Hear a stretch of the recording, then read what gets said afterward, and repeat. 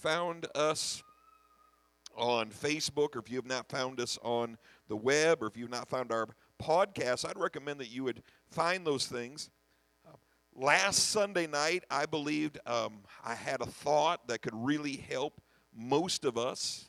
And with translation, it's a little hard to preach that when you're pausing back and forth. But the general thought is there. It's the story of the woman who asked for crumbs. If you remember that story, and if you haven't heard the sermon yet, I'd encourage you to go find it on our podcast. It's also on our webpage, pentecostalflame.org. And the sermons, you can go there and archive our sermon. I really believe it's one of those thoughts that could help change you. And it was this. The woman that came in that day said, Jesus, my daughter needs this miracle. And the Bible said Jesus didn't even listen to her. And then pretty soon his disciples turned and said, just send her away. And Jesus looked at her and said, what do I have to do with you? And called her a dog. Called her a dog. The woman began worshiping Jesus, and then something happened, and she said, true, Lord, you're right. I'm nothing. I asked for this big miracle, and it isn't happening. You're right, God. I don't deserve it. I'm not qualified for it. But then she simply said, but even the dogs enjoy the crumbs that fall from the master's table. And Jesus turned to her and said, never have I found such great faith. Okay? See, we will never experience the big things of God or the deep things of God until we can start celebrating the little things of God. If you don't start appreciating the little changes that God has done in your life, there's no way you'll appreciate the big changes. And in fact, you almost make it impossible for God to do anything until you can learn to celebrate the little bit, the incomplete. I gave them assignment. They had to start at Genesis chapter 1 where God looked on the face of darkness, and he looked upon the face of the deep, and he looked where there was nothing, and God said, let there be light, and then God stopped, didn't do anything else, took the rest of the day off, and he said he saw the light and it was good. That was it. He didn't have anything else, but God wanted to lay down a principle. If you can start celebrating the little things, God can start allowing you to receive even the bigger things. And so it's up on our podcast. Most of that message, anyway, is up there. I'd encourage you to go listen to it and become a celebrator of the little things. One of the most frustrating things as a pastor is for people that have genuinely come in contact with God and God begins to do a work, and yet they're still complaining that they don't have everything. I'll be even more honest. They're saying, well, Pastor, I got this sin in my life. I'm like, yeah, but look at the 100 things that God's delivered you from. Celebrate those things, and God will do more for you. Until you can appreciate the little, God can't trust you with the big. So it's a principle that I really want you to start living by. You need to be able to step back at the incomplete and say, God, thank you. I don't have everything yet, but I'm gonna appreciate you for this. So in that same thought, again, you can listen to it on our podcast. It was put up, I don't know when, probably Monday or maybe even Sunday night yet, put up on our podcast there. And I encourage you to listen to that. John chapter 4, verse number 10 is where you're going. In that same thought, I want to step back a little bit, just in case maybe you missed some things. You might have been walking with God now for a number of years or maybe even decades. And I want you to go back and do an inventory check and say, make sure you got everything you were promised. Okay.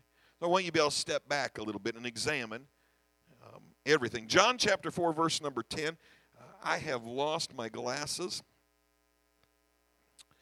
I don't know if they're lost. I think I know where they're at. They're back in Storm Lake. I'm getting to the age now, I'm just going to put a set of pair of glasses in about everywhere that I am. Put one on my desk, put one in the pulpits, put one at home by my chair. I'm going to end up being that person, that has one up here, has one clipped here, has one hanging out of their pocket going, where's my glasses at? On my head, a clipped here, over here, 3 or 4 pairs on.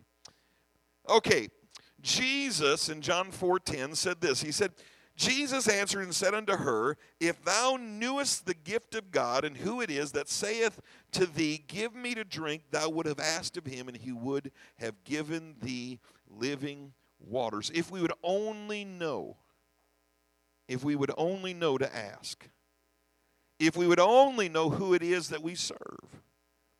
I do not want you to get out of here tonight without truly looking at yourself and say, have I asked for everything I need? Here's one thing I know about God. God has not canceled your free will. You have the ability again to receive or embrace things from God, and you have the ability to reject things from God. You have that power. You can say, I want all of it or I want part of it. I want everything God has for me, or I only want a few things that God has for me. You have that ability. Now, I would be very careful if you're one of them picky eaters like me, where you just kind of picking things and say, I only want this and I want this, because the end of that road may not look too favorable for you. I really want to live such a life where I just say, God, I want it all. I mean, I even said, when I first came into this thing, I told you and asked my wife, I said all the time, I want it all, including walking on the water. I mean, if Peter can do it, I want to do it too. And then somebody started talking about God translating people and just moving them. I mean, picking them up and just moving them to one place. I'm like, I never thought about that. God, I want that too. That would have been really, I'm so tired. That would have been good this afternoon when I got off work, just to say, God, just take me home. I mean, to my house. That's my wife's up here. No.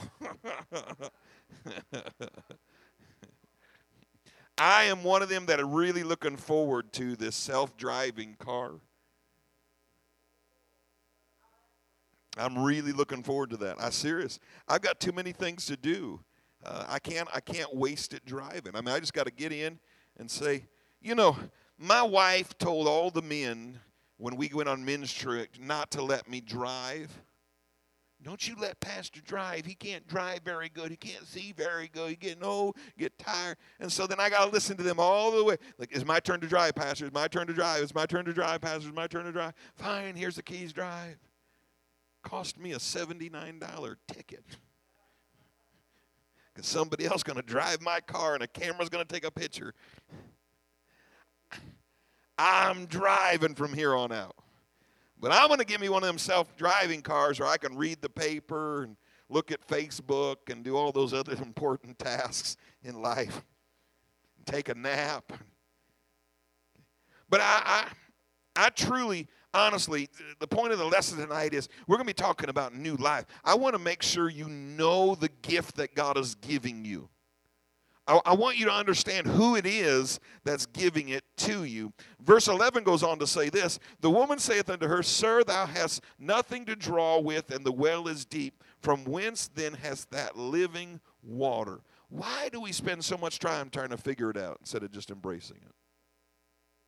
Why do we spend so much time trying to calculate it and say, well, if I was God, then it would have to look like this, and if I was God, I would fix it in this order? And I told a lot of people, can you imagine God opening us up on a surgery table and finding our body full of the cancer called sin, and then saying, okay, now I need to work on this organ first so that this organ don't get hurt, and then I can do this and do that. He understands exactly what you need, when you need it, and how you need it. If we would just truly trust Him, He would be able to really work on all that needs to be fixed. I find quite often, this is the reason I'm stressing in case you're trying to figure out what the pastor's talking behind the scenes. I find it quite often in my pastoral ministry, I find people that are so quick to change the outside but never work on the inside. And they'll go years or decades with hidden things that Jesus hasn't fixed yet. And we're looking at them saying, well, they're a model of Christianity. They've got this perfect relationship. They've got this down. And deep down, there are things that have to come out. Okay? Now, I'm not the one going to tell God how He has to work on me. He just got to work on me. Some things are inward that's got to come out. Some are outward that's got to go away. But I'm just going to leave it up to Him and instead of saying, well, how are you going to do this? I need to know all the details. I need to know your plan. Listen, if I could figure out God, then I would be equal with God. If I could understand His plans, then somehow that would elevate myself to His level.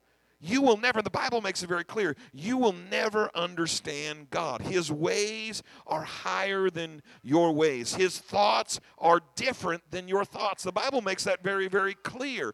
And so, I love the fact that even John, the Revelator, he said, I went to heaven and God showed me all these things. And he said, they're not even words to be able to explain it. I've told you that one of my moments, if I've ever experienced anxiety, if I have, I'm not saying I have because I don't know what it's like, but if I've ever come close, it was outside of Sutherland, Iowa. I was driving. I was on my way over to Wells Dairy to do a job and work a job. And in my mind, I was trying to calculate what heaven would look like, Brother Don. I'm like, okay, the gates are this big and they're made out of this, and I'm trying to picture, and the streets are gold, and I've heard preachers say that they're almost crimson like blood, the gold. And I'm trying to picture it all out. And then I'm asking stupid things. Well, can I eat ice cream there, God? And I'm trying to wonder if I can live next to my wife because we spend so much time together, and I want to be able to talk to her. I want to come back from worshiping around the throne and say, did you see so-and-so there? And, all that stuff. And she's the only one that would get me. And so I'm really, and my mind went into meltdown. I'm serious. I started panicking. And I pulled over, and to this day I can remember, got out of the car, and I said, God, I can't figure it out. I don't know what heaven's going to be like. I started crying and everything, and I just felt this sweet voice, not an audible voice, but just a sweet presence just whisper in my ear and say, son, it's not that I'm keeping anything from you. It's just impossible to describe on your level with your language what it's like. And so then this peace just hit me, and I fell back into the seat, and I just cried and worshiped and thanked God. I mean, people thought I'd probably having a heart attack or something zipping by me.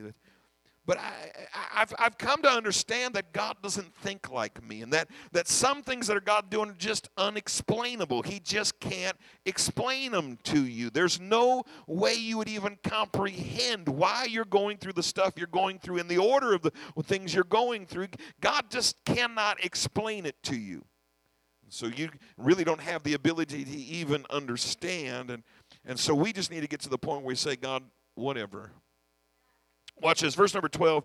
And she starts questioning him. She said, are you greater than my father Jacob, which gave us this well and drank thereof himself and his children and his cattle? I really look at this generation, and I've got to ask you to stop comparing us to God, or stop comparing what your relationships were like with what your relationship is like with God, or maybe you've had someone mistreat you and somehow you've attributed that to God, or maybe you had a bad relationship, maybe a bad marriage, maybe a bad father, or maybe life has just dealt you a bad deck of cards, and somehow you want to relate that to God, or God, are you really better than this problem or this person or this thing?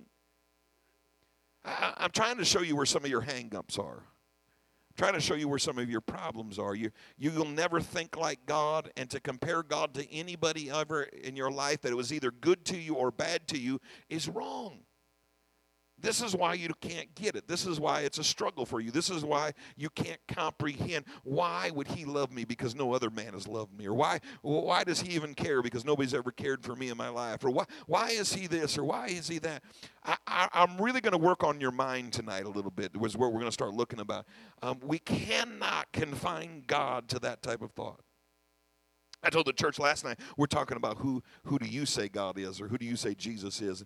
Can you imagine a God that fills every space and time, fills all the universe? He always was, always is, and always shall be. Every place is God. Every time is God. In fact, God even exists outside of time. People always ask that strange question, who created God, or when's the beginning of God, or when did God come into existence? Well, see, that's really kind of defines our finite mind. God lives outside of time. He existed, always has existed, always will exist, and he spoke time into existence. So from his perspective, he said, I want to know if there's a creation that'll worship me. And the only way that we're going to find out is I give them time to exist in. And He speaks time into existence from eternity where there is no time. That's mind-blowing. This is why we understand when we say, God, forgive me for what I did in 1982. God says, that's no problem. I'm in 1982 right now at this very moment, and wipes it out of our past. Isn't that incredible that God could do that? And then you're saying, well, God, I don't know what tomorrow exists, what's going to happen tomorrow. I don't know if I'll make it tomorrow. And God says, it's okay. I'm in tomorrow right now. From his perspective, this is why the Bible says he can work the things from the end of your life to the beginning of your life. This is why he calls those things or not. Because from his perspective, he is already there. Now, I know that throws it into tilt. I know that throws this concept of God into this big concept that it's hard to wrestle with, but it's supposed to.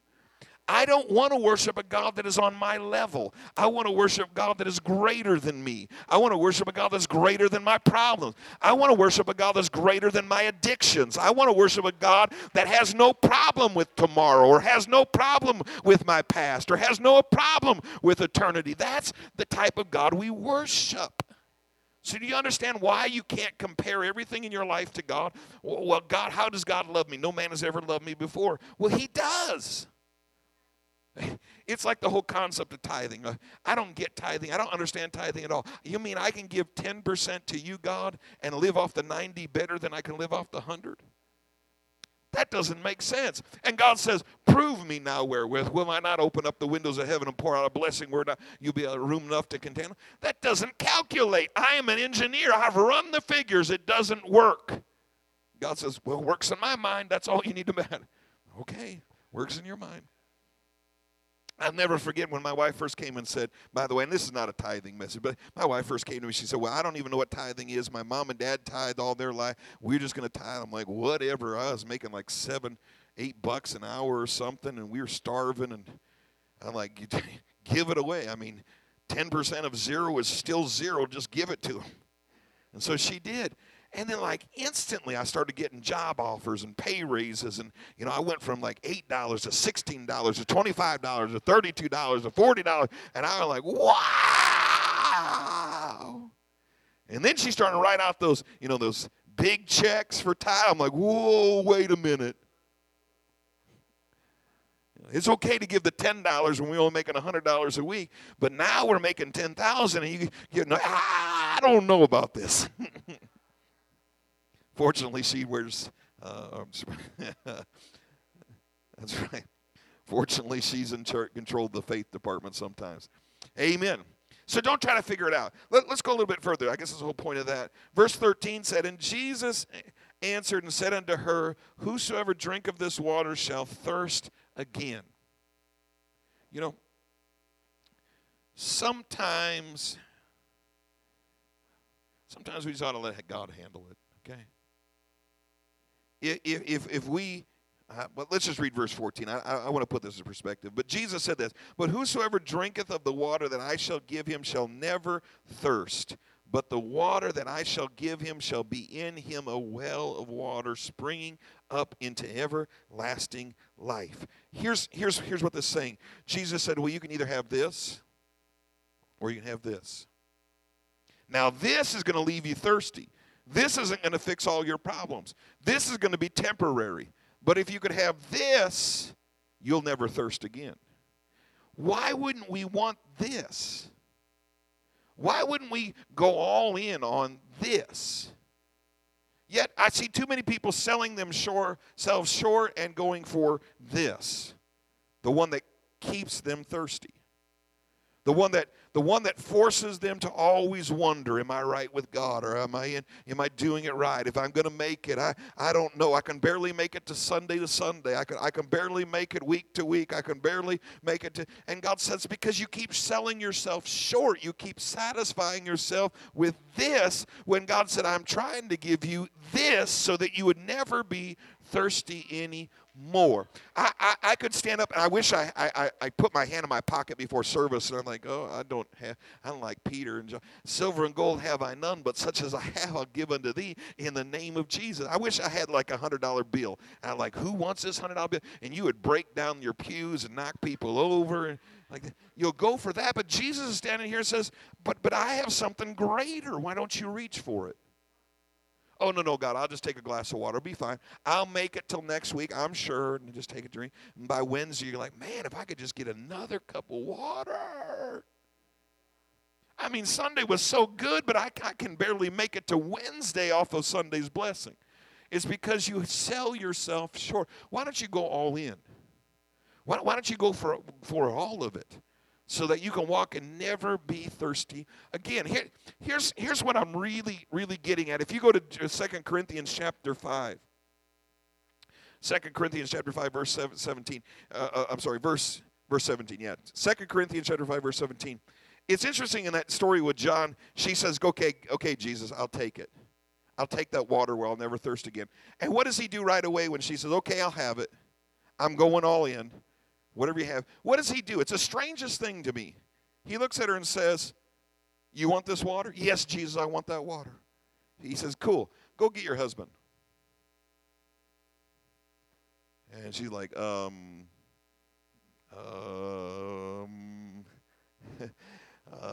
well, here's the thing, Jesus.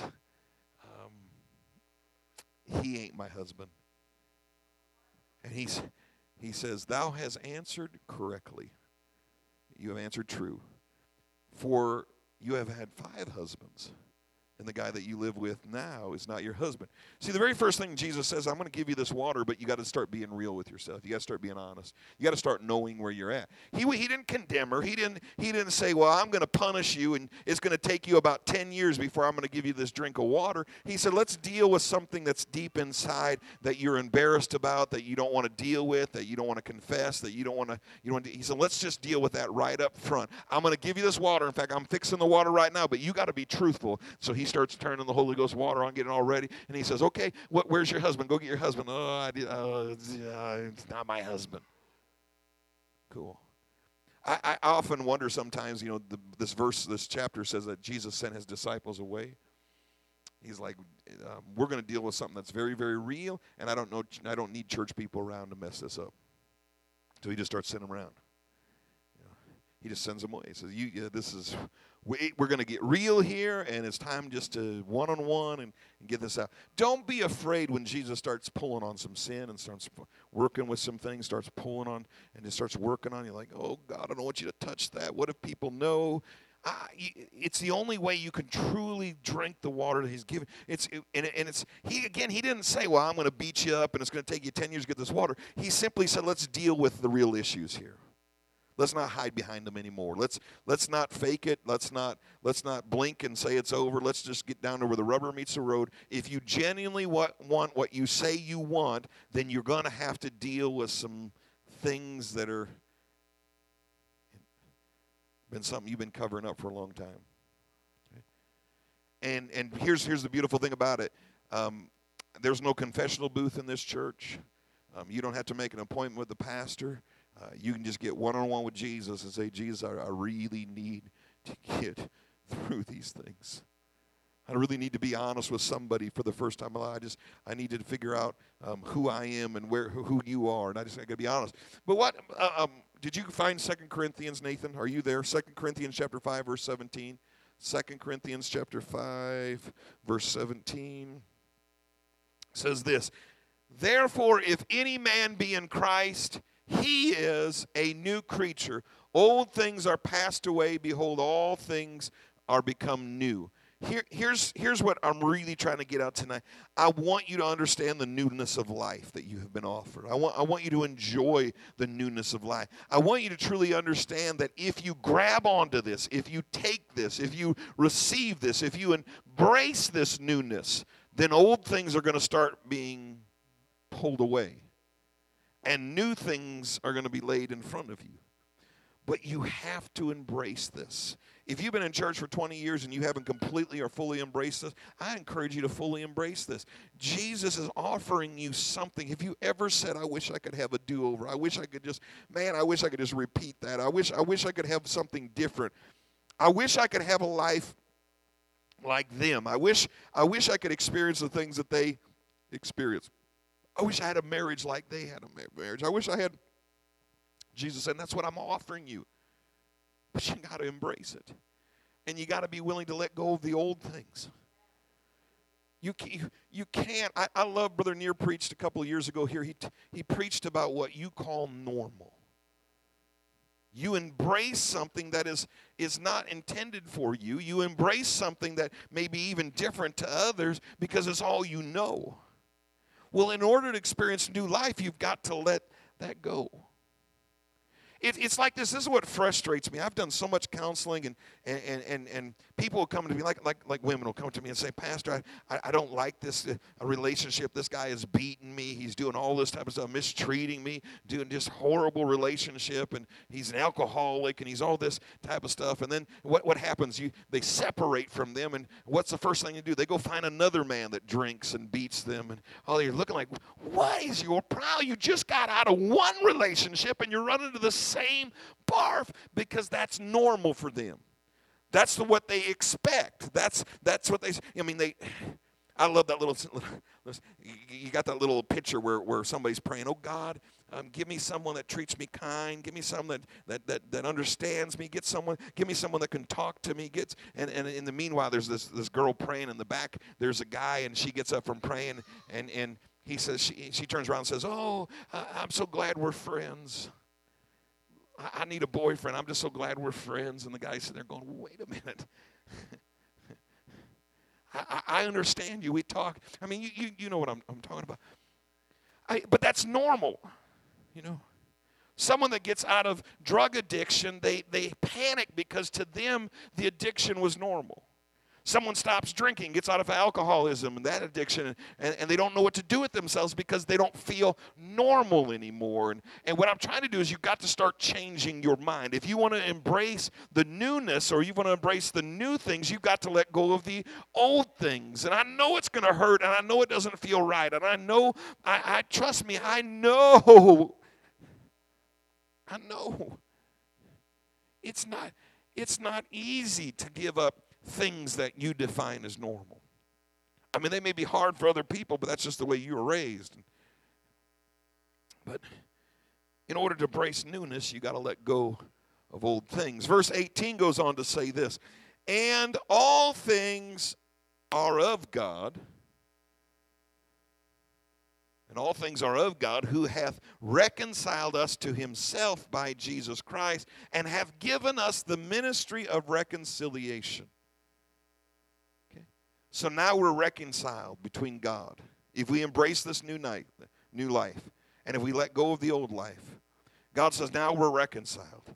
And then what he does is he turns around and gives us the ministry of reconciliation. Have you ever asked yourself what that is?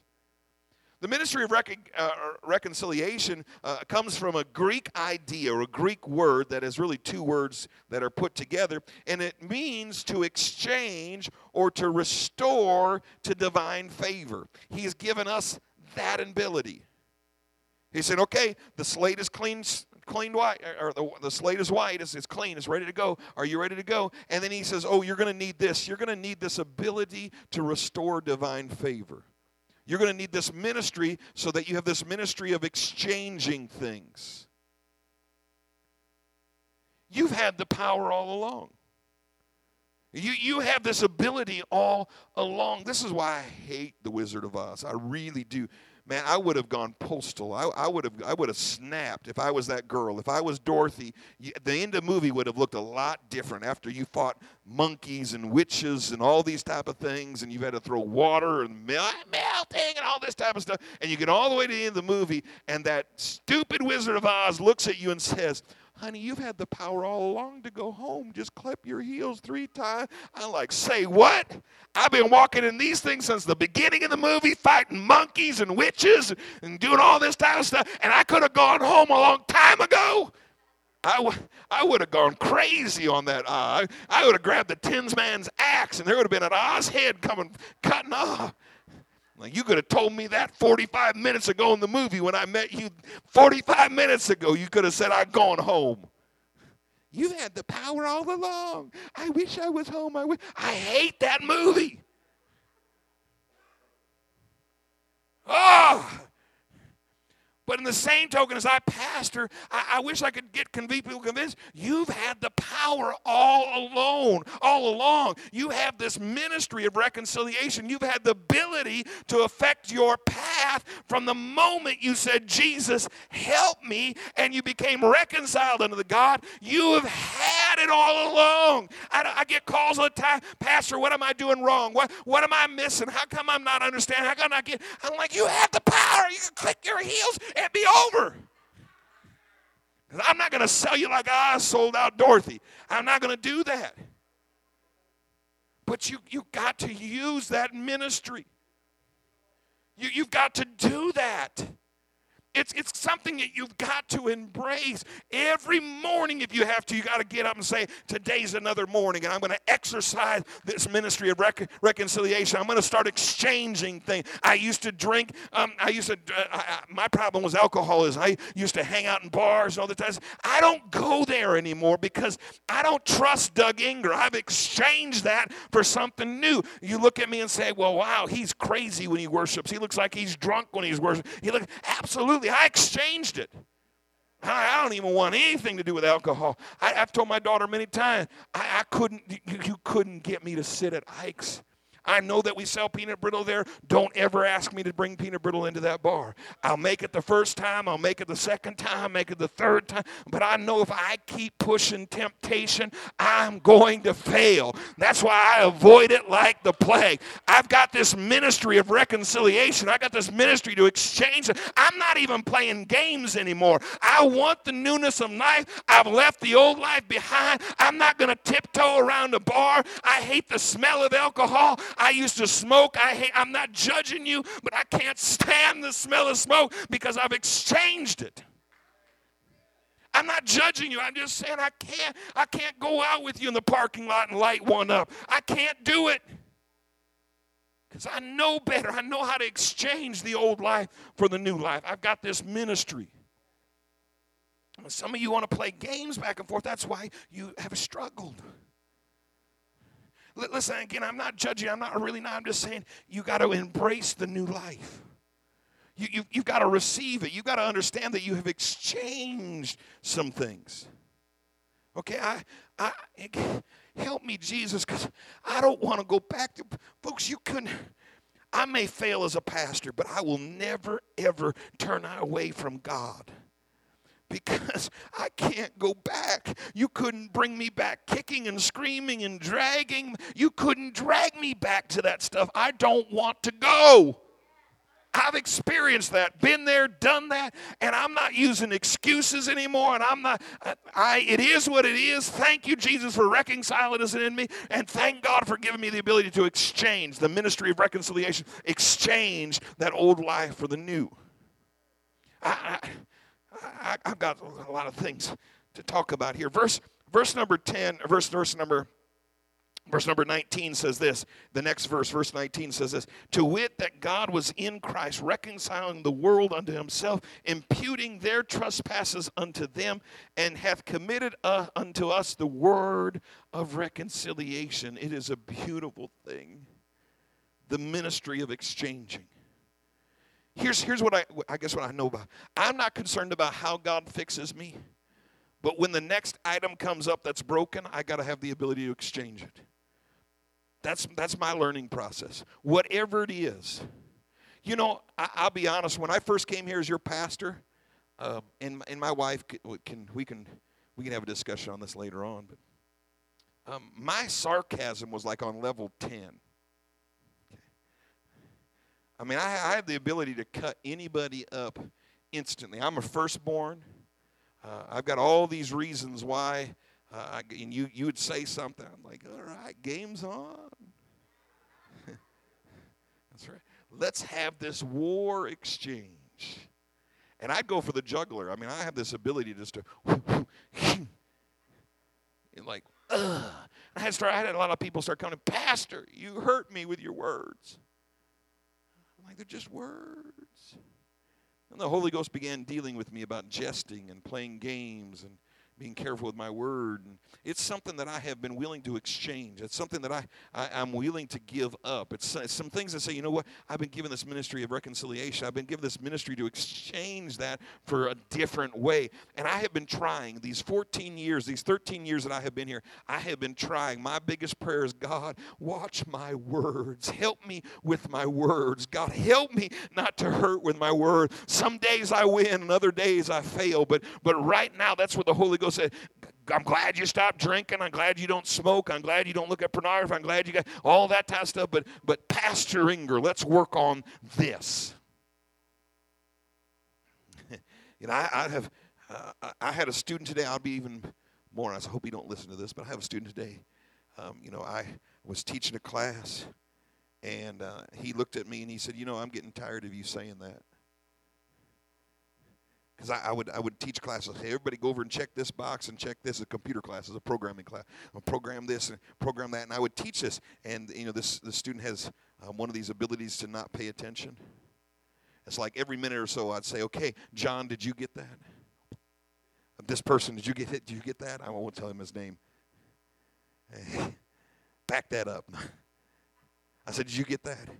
Or I'd say, okay, everybody check this, and for John, I want you to double check it, or, you know, something like that. And, you know, just constantly, because I didn't want to have to keep stopping the class and go back and get him, and stop the class and go back and get him, and stop the class. And after about 8 weeks so far doing that, he finally looked at me today and said, you know, I really wish you'd stop doing that. Okay, I'm going to try it. You know what happened 5 minutes later? He raised his hand and said, I don't know where I'm at. I've already got, yes, he did. He said, I got it all messed up. And the Holy Ghost in me just said, keep your mouth shut. I almost climbed over the table, the desk that he was, but I took the long route. I went around the media car. Oh, Jesus, give me strength to deal with this. I came right around, and sure enough, he had messed it up. The Holy Ghost said, remember, we're working on exchanging some things. You think you're funny sometimes, but people don't appreciate your humor like you appreciate it yourself. I'm like, okay. I'm becoming a new creature. Here's, oh, help me, Jesus. I don't want to get sidetracked, but let me point out something very, very careful. There is a spirit of justifying in this generation, in this world right now, where we're going to give you 1,000 excuses why I'll never do that, therefore we'll never do it. It drives me crazy. Tyler can relate. We were trained in a group or an organization in the military that did not accept, Brother Don, accept excuses. There was no excuse. You know, you had a 5 a.m. fire watch. There was no excuse to miss that. None. Zero. Zilp. Zitch. Zilch. Nothing. No excuse. You couldn't say, I'm sorry I slept in, but I had a bad night. I had a hangover. I was going to say, I had a headache. I had a tooth problem. I had all this type of something. Like, oh, okay, well, that makes perfect sense. I'm glad that you didn't get up and do your 5 a.m. watch or your 2 a.m. I was Enger. And I always got that 2 a.m. or that 3 a.m. fire watch. And I'm like, can't you cut the list a different way? Put me at a different end instead of right in the middle of my sleep? But there's no excuse. None. There was no reason not to do a task. When you serve in the military, Brother Jim would know too, there's just no excuse. None. And you can't even offer an excuse. You couldn't even try to explain yourself. It was either do it or you didn't do it. There was no, yeah, but you don't understand the way I was raised, and you didn't understand where I came up, and you don't know who my dad is, and you don't know what's going on in my life. Just none. Did they ever give you a chance to make an excuse? No. Man, I ask in class, I'm like, okay, class, I'm going to give you 5 problems, and you need to have them turned in tomorrow for your homework, and you should hear the excuses I get. I mean, it's not even my dog ate the homework anymore. Now it's things like, well, you're a horrible teacher, and I didn't understand what the assignment was, and you don't explain yourself away, and you didn't give me the answers, and you didn't read the questions to me, and Some of us instructors got to the point where we just stopped giving homework because they don't turn it in anyway. Because everybody's got an excuse why I don't do things. And I was going to pull up the scripture where we are without excuse.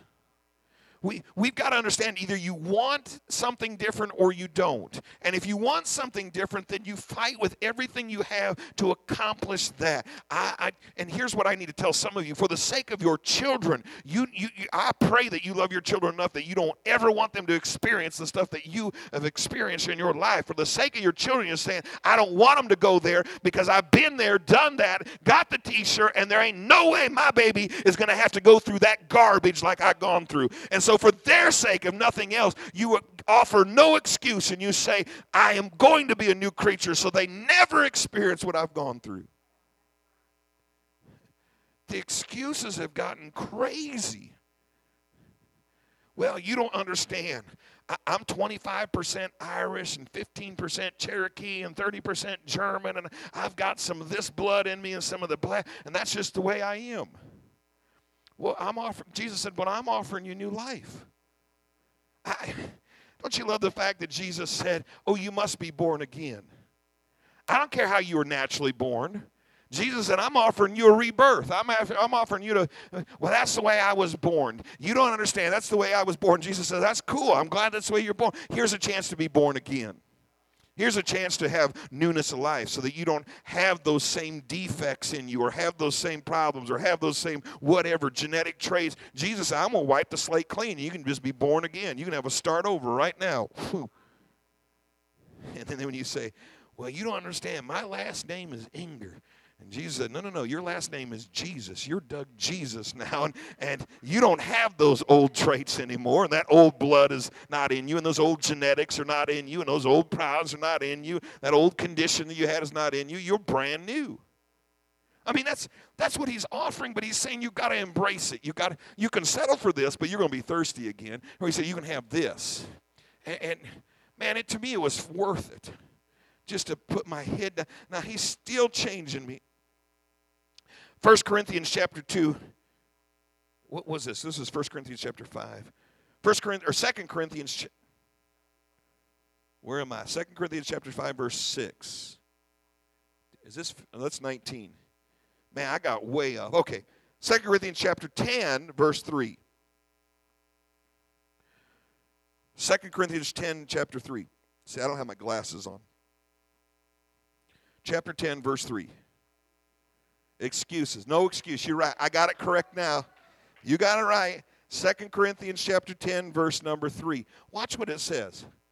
For though we walk in the flesh, we do not war after the flesh. See, you've been blaming it on the flesh. Jesus said, I got newness for your life. Well, you don't understand my flesh. Well, Jesus said, you don't war after the flesh. Oh, but you don't know who I am. I'm German. You don't know whose son I am. I'm Larry Enger's son. In fact, if I was in Norway, I'd be Doug Larson because his name was Larry. Larry's son, Lars' son. You just don't know who I am. And he said, well, that's not your problem. Your problem's not your flesh. Watch this. Verse number 4. For the weapons of our warfare are not carnal, but mighty through God to the pulling down of strongholds. So we have been given this weapon. We have been given this ability to win. But watch what he says. Verse number 5. Here's where the trick is. I'm going to show you where your problem is.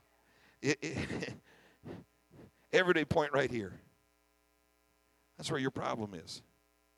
It's not your flesh. Pastor, you don't understand. My flesh wants another cigarette. Okay, I understand that, but here's where your problem is. Do you know that even Philip Morris will say that the addiction to nicotine only lasts 7 days? 7 days. But Philip Morris will say this, but you will spend the next 17 weeks struggling with this. 1 week to get over the chemical dependency of nicotine, but 17 weeks to get rid of this. This is why if you read, I just read this right off Philip Morris' website. The nicotine manufacturer, they'll say this. They'll say, if you used to smoke after you ate or eat, and you're sitting at the dinner table, they say change your pattern. Eat standing up. Eat in the bedroom. Go to the bathroom and eat. Just do something different so your mind gets tricked to thinking that the next reaction is this. And listen, I'm not even saying that's your biggest problem. I'm just saying this is where we struggle. It says, watch this, casting down imagination. He said, you don't wrestle against the flesh. He said, our weapons are not carnal, but they're mighty through the pulling down of strongholds. And then the very next verse, he says, cast down your imagination. Do you know 98% of the stuff you freak out about never happens? It's in your head. Man, Tyler, I can remember I was at AIT. I had gained 10 pounds somehow, and I had to do a physical training in the morning. I had to pass this PT test, and I was up all night freaking out that I wasn't going to pass. I mean, it caused stress. And now he went to a different military school than I did. In our military school, we were in two-man rooms. They were brand new rooms. They didn't even have the green blanket. They were striped blankets. They were really nice. They had air conditioner, had our own private sink, own bathroom. It was luxury. From boot camp to that, it was luxury. So I was a little bit spoiled. In fact, they had just built a brand new barracks for the World Games, had the World Games, moved them out and moved the soldiers in for training, and a brand new barracks. I'm like, yeah. But about week 7, I realized that I had to pass this test the next morning, and my mind went ballistic. I mean, I went into meltdown. I was up I was doing push-ups at 3 in the morning, just trying to convince myself, you can do this, you can do this. And then I started telling myself, you're going to wear yourself out. You're not going to be able to pass this test. What are you doing? You're so stupid. Then I'd get up and start pacing. I'd be pacing around, like, I'm not going to pass this test now. I've just exercised all my muscles. They're going to hurt. I'm not going to be able to pass this. I'm not going to go home. I'll never get to go home again ever. Then why are you pacing? Now you wear yourself out. You better get some sleep. I laid down. I'm like, I can't sleep. My mind's running crazy. 4 in the morning. I finally dozed off. 4:45. Here comes the wake-up calls. Drill sergeants running down the hallways, banging track. Get up, get up, get up. I'm like, oh, what? Already? This guy has played more tricks on me than anybody else. I'm trying to teach you, if you want to embrace news of life, understand this is the enemy. Your mind. This is the enemy. This is where your problem is. Now, listen, I know physical addiction. I know all that type of stuff. But ultimately, this is where the battle comes down to.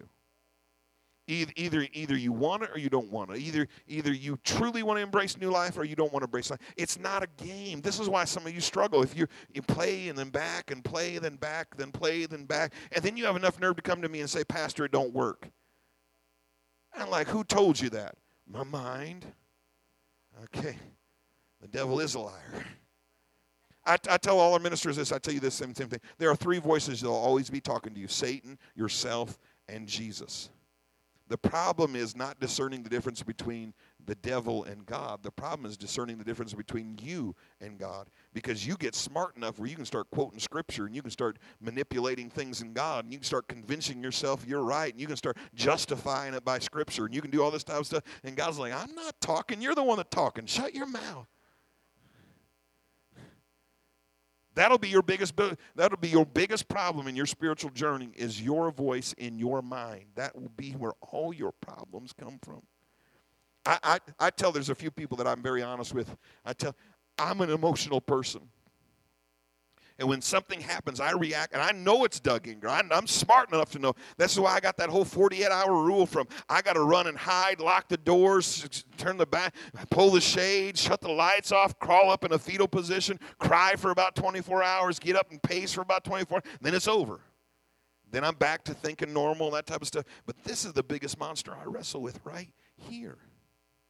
This is why. This will stop me doing more for God than anything else right here. What if they don't receive me? What if it's your imagination? Cast down imaginations and everything that exalted itself against the knowledge of God, bringing into captivity every thought to the obedience of Christ. Your brain is where the problem is.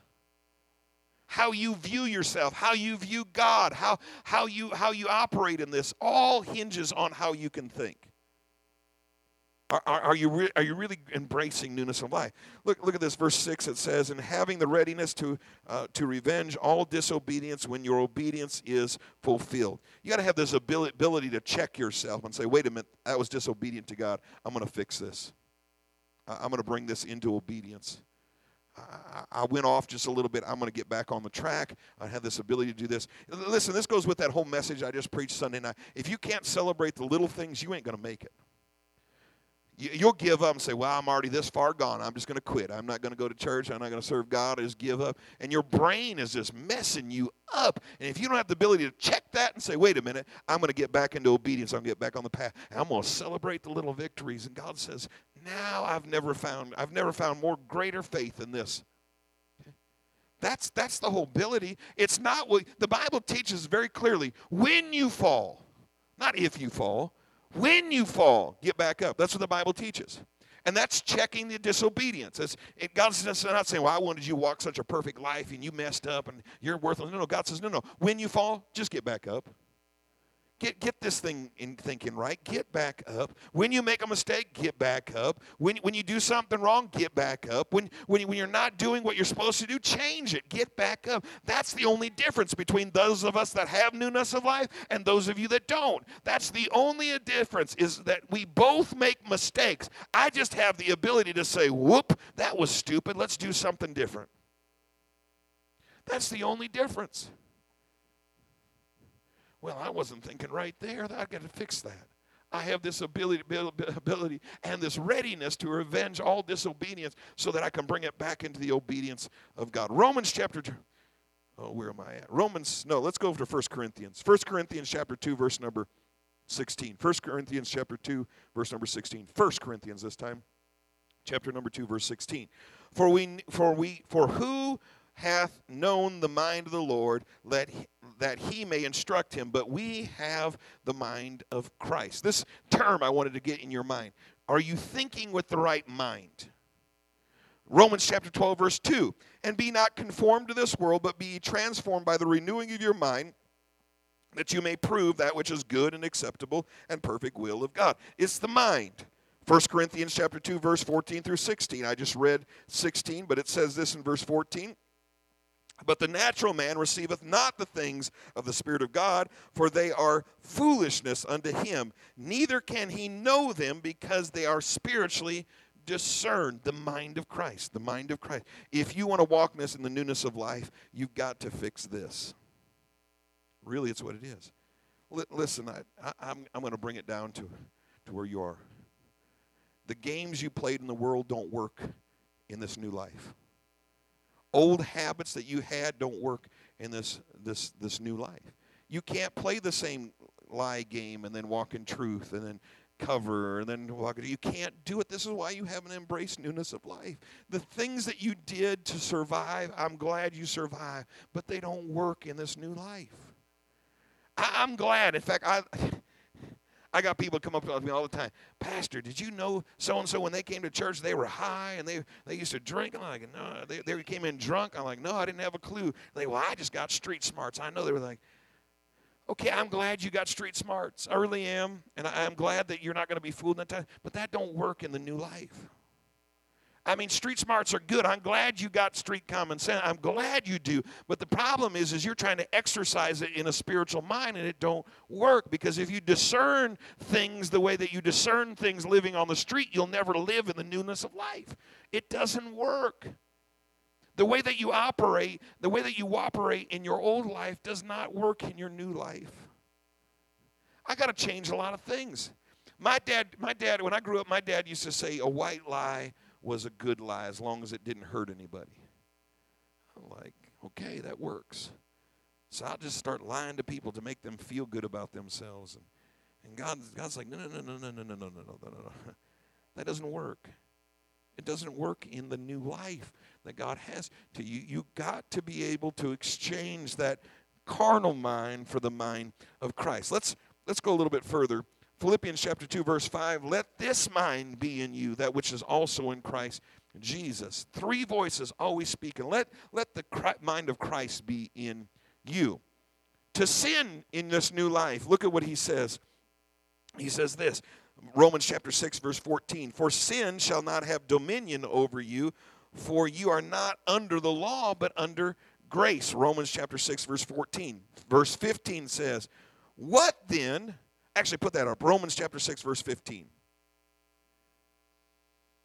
if you live in this new life, sin doesn't have dominion over you anymore. Sin has no power over you anymore. If you're going to walk in this new life, he says, if you understand this, what then? Shall we sin because we're not under the law, but under grace? God forbid. Verse 16 goes on to say this. Know ye not to whom you yield yourselves servants to obey? His servants are ye, to whom you obey, whether of sin unto death or obedience unto righteousness. That's the game. That's the battle. Whoever you yield yourself to, you are servant to. And as you're coming out of your old life into your new life, you got to learn to change masters.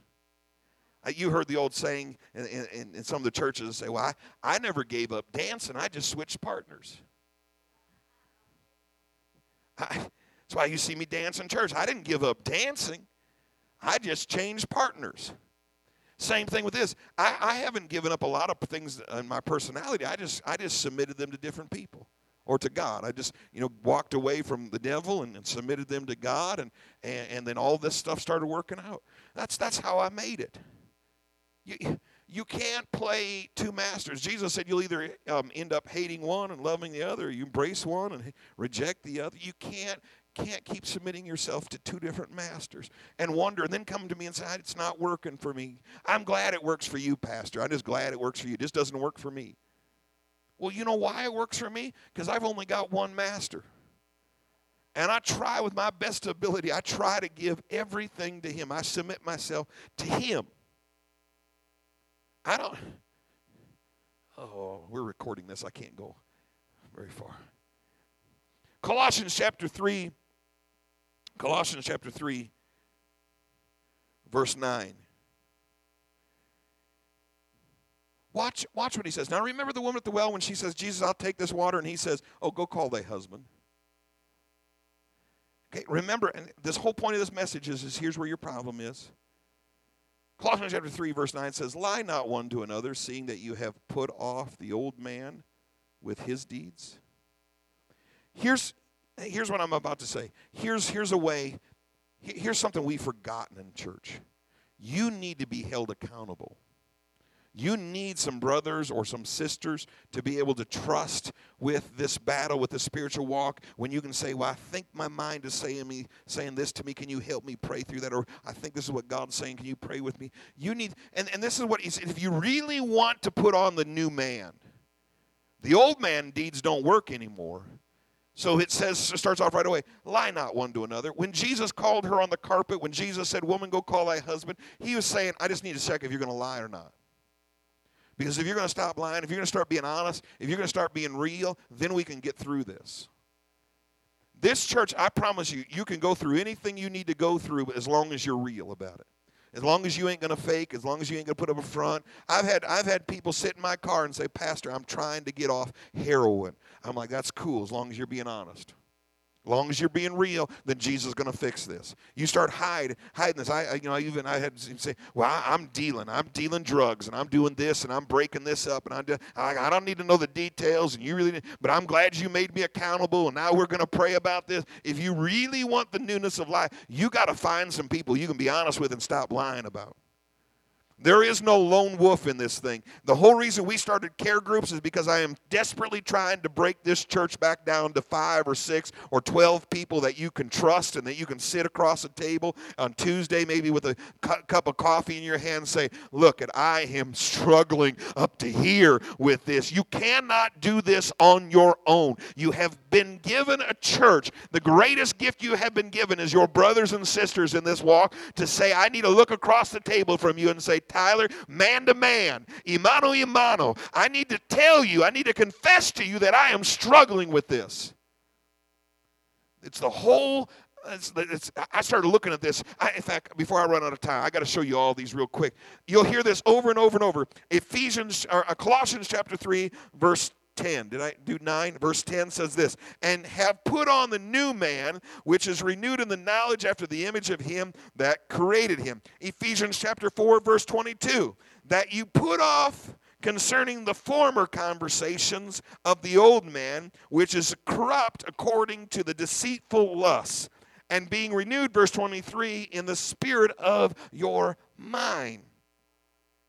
I desperately want to see, we have about, I think, 7 or 8, maybe getting up to 10 care groups right now. And some of these are prayer groups. Some of these are men-only groups. Some of these are Spanish-only groups. Some of these are Bible study, family Bible study groups. These are awesome, and this is why you've got to get plugged in, because we got to stop talking the old way that we talked. We got to stop playing the games that we used to play. We can't do this, and you'll do it to yourself. This guy is a liar. This mind of mine is a liar against Jesus Christ. And if you sit home night after night staring at the wall, you'll start creating all kinds of imaginations and things, and you'll just give up and stop trying.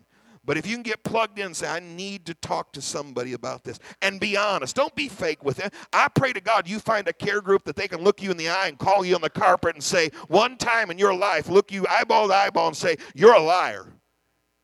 You just said something that I know is not truth. And I pray that it brings repentance. I pray that it brings restoration. I pray that it fixes the old man in such a way that he dies so that the new man can live.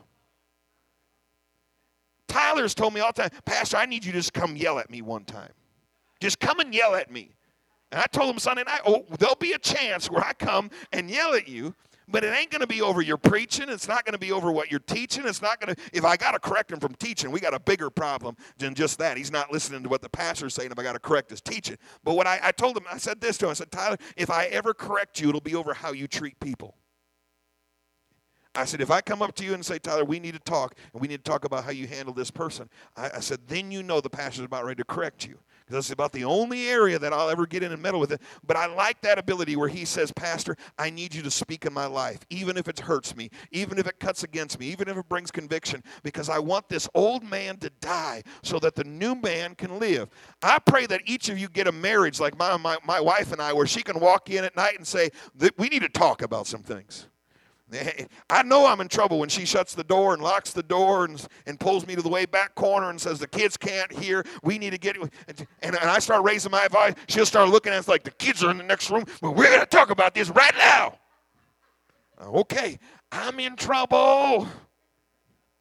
But I'll tell you what, I would rather have this woman correct me than anybody else. I'd rather have this woman to look me eyeball to eyeball and says, you need to fix some things right now, and you need to get this on. I'd rather have, this is the trust that I have in this relationship. And if you don't have that relationship, that's the goal. That's the goal. That's what you need to be able to. I got so many marriage people looking at me like I can't even tell them what their problem is, because they'll get all mad, slam doors, kick the dog, run out, shoot guns, and take off in the car and beat. I'm like, well, then your marriage sucks. And it's not as the way God intended it. What you need is to be able to sit down and say, we need to be open and honest right now, and there's some things that we need to talk about. I tell the marriage, when we have these marriage meetings all the time, I tell them this. I said, communication will either make your marriage or it'll break your marriage.